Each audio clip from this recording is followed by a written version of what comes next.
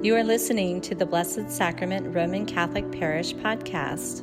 We are disciples in mission who know God, love God, and serve God. I love you, O Lord, my strength. O Lord, my rock, my fortress, and my deliverer. Beloved in Christ, this evening, we not only observe All Hallows' Eve, and tomorrow the solemnity of All Saints, but also today is Priesthood Sunday. So let us pray through the intercession of all the saints in heaven, giving thanks to Almighty God for the gift of priesthood, the gift of family and friends, for the gift of boundless faith, the love of God, and the love which we bear for one another. Each of us strives to travel many diverse and complicated roads of life. With faith in God, who is a light unto our feet, we indeed find our way. As we now experience the waning sunlight of fall, the prelude to winter, Christ leads us to that clean, well-lighted place where joy, contentment, sanctity, pardon, peace, and life abound. God remains faithful, even in the midst of our deepest grief, our most miserable failures, regrets, and grievous sins.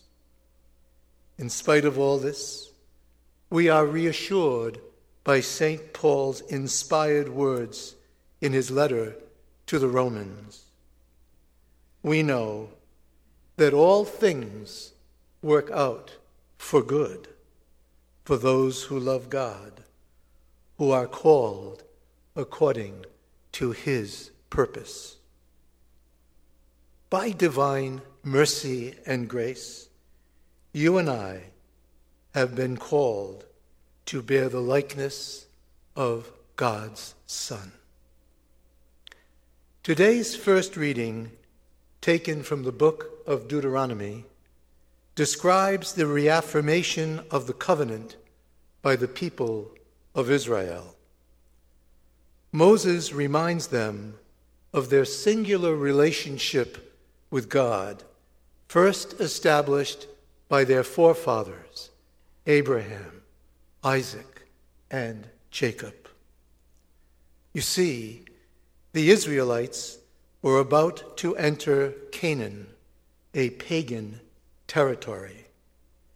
So Moses cautions the people that many temptations would await them. Calling them together, Moses reminds them of their sacred obligations and absolute fidelity to the one true God of Israel, to the covenant, its statutes and decrees. Moses proclaims to the people, "Remain faithful to the covenant struck by God with our ancestors for all generations. Yes, the one God of Israel is indeed our God, and we are forever God's people." The community of Israel reaffirmed the covenant in the presence of Moses, not out of fear or duress, but with faith, and not out of duty or obligation, but with love. As we read from today's text, "Hear, O Israel, the Lord is our God, the Lord alone. Therefore, you shall love the Lord your God with all your heart, with all your soul, with all your strength. Take to heart these words which I enjoin on you today. The second reading from the letter to the Hebrews expounds on the sacred nature and function of the priest. The priest acts in persona Christi, in the person of Christ. By God's mercy and grace, the priest is called to absolve sin and offer the one true sacrifice of the Mass, the most pleasing and holy sacrifice. Through the sacred action of the priest, in union with you, the faithful, the living Christ is made present on the altar. The Eucharist is neither a sign nor a symbol, but the living presence of Christ himself. As Jesus said at the Last Supper, "This is my body, this is my blood." Christ, alive in consecrated bread and wine, body, blood, soul, and divinity. Christ, alive in us and among us. Those who are called from among the people of God to be ordained priests, unworthy as we are, share in the ministry of Jesus, the great high priest, who is mediator and Lord. You and I are heirs of the new covenant, saved by the body and blood of Christ, crucified and raised. How blessed are we! As the letter to the Hebrews proclaims, therefore, Jesus is always able to save those who approach God through him, since he lives forever to make intercession for them. It is fitting that we should have a high priest, holy, innocent, undefiled, separated from sinners, higher than the heavens. Today, Mark's Gospel describes an episode in the life of Christ, an encounter with a scribe. In those days, scribes were lawyers.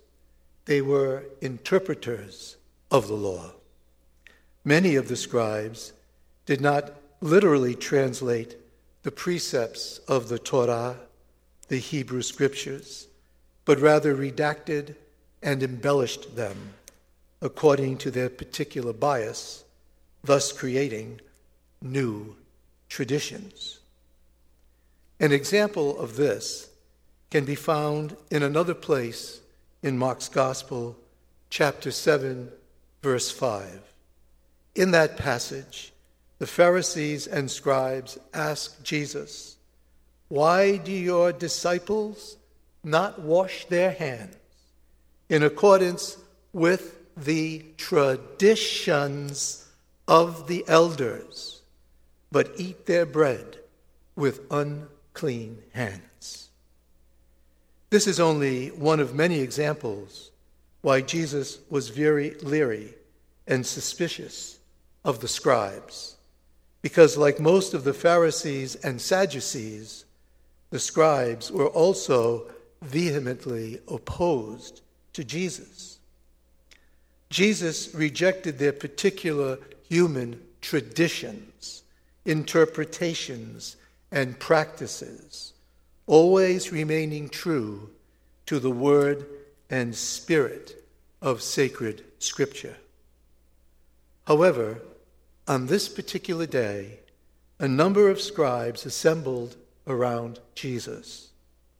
One of them stepped forward and asked him this question: "Which is the first of all the commandments?" Jesus replied by repeating the words which Moses spoke to the people of Israel. He said, Hear, O Israel, the Lord our God is Lord alone. You shall love the Lord your God with all your heart and with all your soul. Love your neighbor as yourself. There are no commandments greater than these. The scribe readily affirmed Christ's response, repeating it and saying to him, "Well said, teacher. You are right in saying this." Jesus saw that he answered with understanding, with empathy, and then said to him, "You are not far from the kingdom of God." Because of his response, Jesus looked upon the scribe with great fondness. I often wondered whatever happened to that scribe. Though skeptical at first, perhaps his curiosity, his affirmation of Christ's response, led him into a deeper relationship with this rabbi from Nazareth. I should like to think that perhaps he became a faithful disciple. For discipleship always begins with an initial encounter with Jesus. So, think back, my friends. What road led you to Jesus? What questions, what circumstances of life brought you to Jesus? Do you recall the day, the moment you first encountered him? Perhaps in the midst of innocence, joy, longing, sadness, loss, or despair. What brought you to him? Can you remember that day you received Jesus in your heart? Yes, that day you knew a separate peace, a renewed and blessed spirit. The Shepherd Divine watches your every step, holding you close, walking alongside. You and I are weary wanderers, making our way, choosing our path. My friends, draw near to Christ. He is your Lord and Savior, and then blessed will you be. The following words, simple though inspired, were written by Robert Frost, one of the great American poets of the 20th century.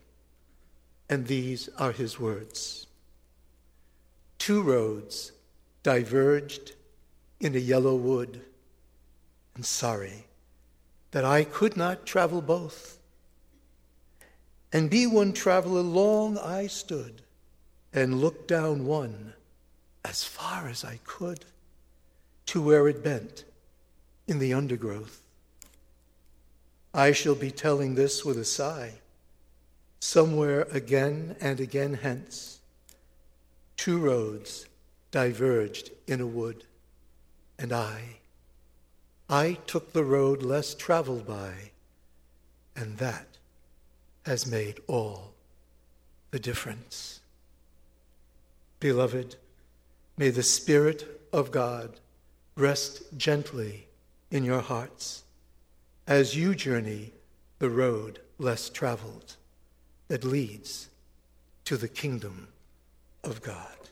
Thank you for listening to the Blessed Sacrament Roman Catholic Parish podcast. We are disciples in mission who know God, love God, and serve God.